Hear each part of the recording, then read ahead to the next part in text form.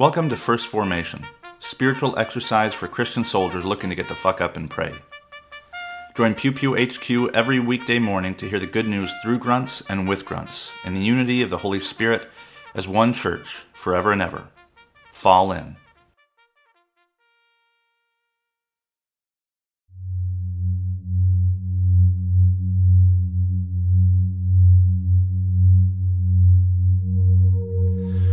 Psalm 106, verses 1 through 6, 13 through 23, and 47 to 48. Praise the Lord.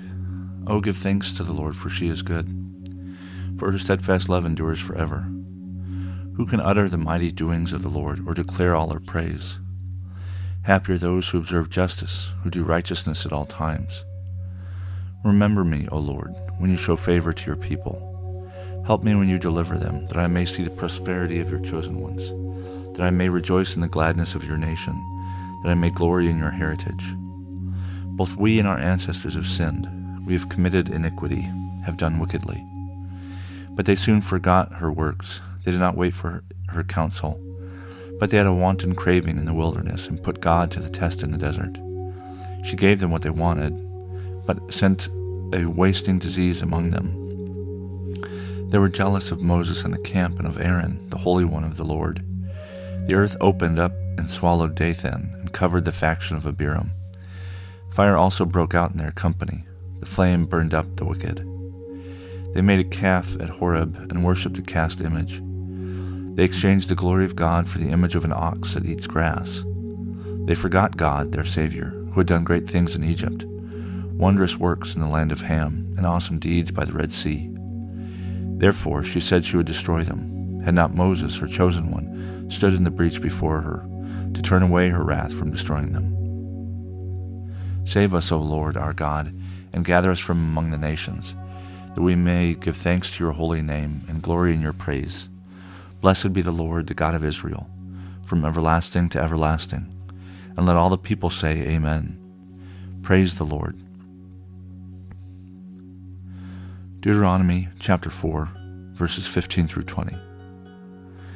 Since you saw no form when the Lord spoke to you at Horeb out of the fire, take care and watch yourselves closely, so that you do not act corruptly by making an idol for yourselves in the form of any figure, the likeness of male or female, the likeness of any animal that is on the earth, the likeness of any winged bird that flies in the air, the likeness of anything that creeps on the ground, the likeness of any fish that is in the water under the earth.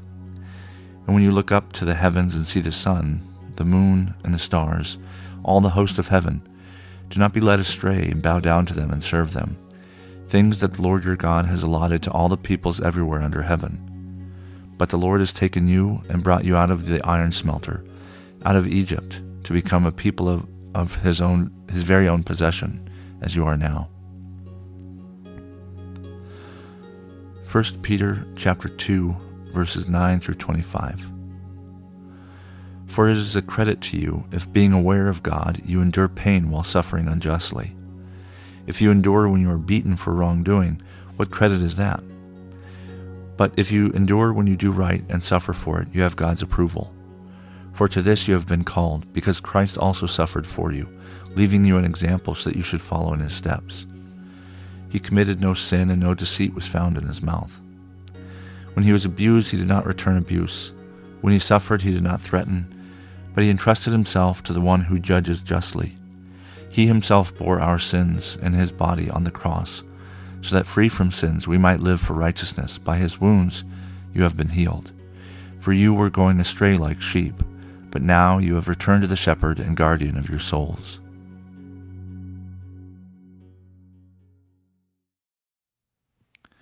Good morning and welcome to the 13th Tuesday after Pentecost. This is Brother Logan Isaac broadcasting from Walkersville, Maryland.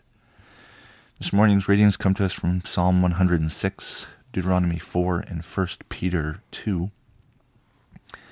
And Peter as an apostle, we don't know if this is really written by him, but the apostle Peter was kind of hard-headed, outspoken, and not incredibly bright, and a little nervous when it came down to it. He betrayed Jesus because he watched what was going on, and he just he buckled in the moment. But he strikes me as kind of a grunt. That hard-headedness, kind of gregarious, loud, both in language and in behavior. And when I read things like 1 Peter 2, really kind of drives it home for me. And when he says, if you endure when you do right and suffer for it, you have God's approval. And it even goes further that this is what we have been called to, because Christ also suffered for you, leaving you an example so that you should follow in his steps. And there's a real fine line between martyrdom and self-harm. I don't know if I'd say suicide, but and I think it's a fine line. But I think the intention is when suffering occurs, and it is because you have done something right, that is what we're talking about. I recently got into a conversation with a friend of mine, a long-time friend, good friend, who knows about my history with Duke and with certain Christians, and he was concerned because something I'd written recently seemed kind of not animated, but seemed to attack someone. And so I shared with him like how it was based on things I could verify through emails, etc. But I told him, it's not that people, I've done something wrong and people don't like me. It's that I've done something right and people don't like me. And that's what I think Peter is talking to. I don't intend to toot my own horn, but there's a really important distinction, not just between, not engaging in self-harm, but also in not everything. People don't always like when you do right, because when they're benefiting from the status quo and you're suffering for it, and you call that status quo out, people are going to get pissed off. Not because you've done something wrong. The suffering is not coming from wrongdoing. The suffering is coming from right doing. As Christians, we are called to live in the light, and we are called to communicate openly about this stuff. But open communication is not always easy. And when that open communication isn't entered into willingly by the people who benefit from the status quo or who have a disproportionate amount of power, the narrative gets framed as, oh, there's something wrong with him. There's something wrong with her. She's calling out, sexual abuse, which is just supposed to be par for the course. This old boys club. Like, no, that is right that it gets called out. If that can't be addressed between a couple of people, and it usually can't. And I don't just mean sexual abuse. I mean any kind of abuse.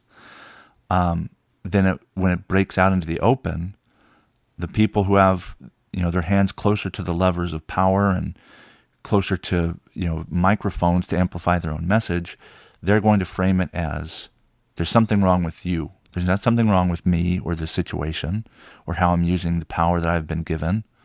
There's something wrong with you. And that's what Peter's talking about when Peter refers to when you do right and suffer for it. Because not all suffering is created equal.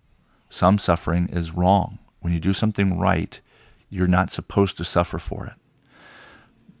Life is supposed to be fair, unlike what your parents may have told you. I know my parents told me. Life is supposed to be fair. It is people who are unfair. Life actually is fair. I think I spoke about this, a couple of weeks ago. You look at nature. You just can't grow certain crops in the shade. So if you've got a tree in your fields, it's not going to grow anything underneath there. There's just no space. There's no sunlight. There's not enough rain. It balances itself out. That is what life is created to be like. Fair, right? There's not enough water. The whatever it is you're trying to plant in the shade just isn't going to take. Life is not fair because people are unfair. And that's an important distinction. That sometimes people will act unfairly to others, and things like, I talk every now and then about karma, like this idea that good things are supposed to happen to good people and bad things to bad people. That's a myth, because we live in a world of free will. You are not supposed to suffer for doing right. You do because people are unfair. People are supposed to suffer for doing wrong, but they don't because people are unfair. So you may suffer for doing good. Do not seek out suffering. But when it happens, if it is because you have done right, then you are walking in Christ's footsteps. You can't follow Christ down the path of suffering. You can only follow his lifestyle. And rest assured that suffering will come.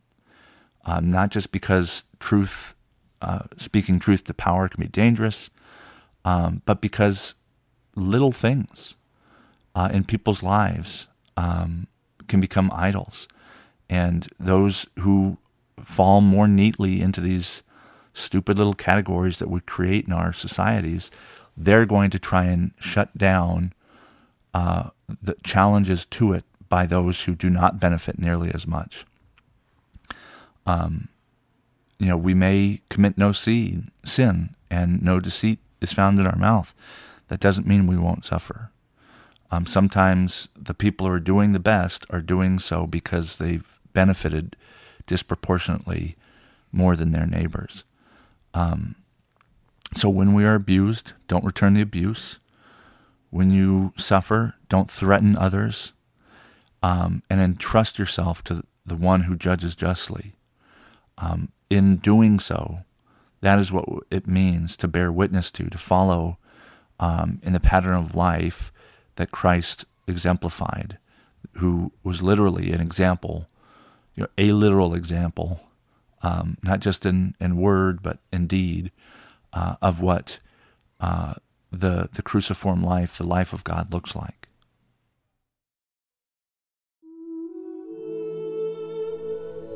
A prayer for those who suffer for the sake of conscience, from the Book of Common Prayer.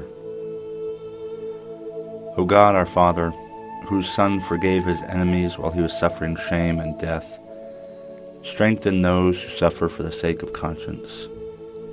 When they are accused, save them from speaking in hate. When they are rejected, save them from bitterness. When they are imprisoned, save them from despair. And to us, your servants, give grace to respect their witness and to discern the truth, that our society may be cleansed and strengthened. This we ask for the sake of Jesus Christ, our merciful and righteous Judge. Amen.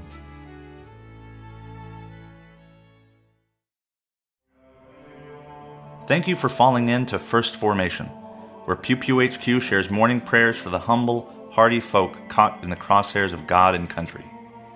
If you like what you've heard, you can participate in one of the three following ways.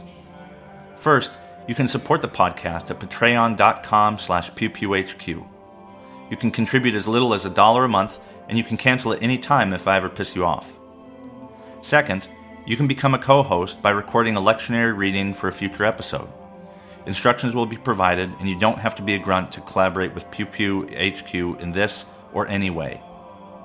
Finally, you can also record and send prayer requests of a minute or less. Prayers can be included in the episode, read anonymously if you wish, or kept private for me to pray for off-air. So there you have it, 3 ways to participate in First Formation. I hope you'll continue to listen, even if I can't convince you to jump in. This has been Brother Logan Isaac, always faithful, always family.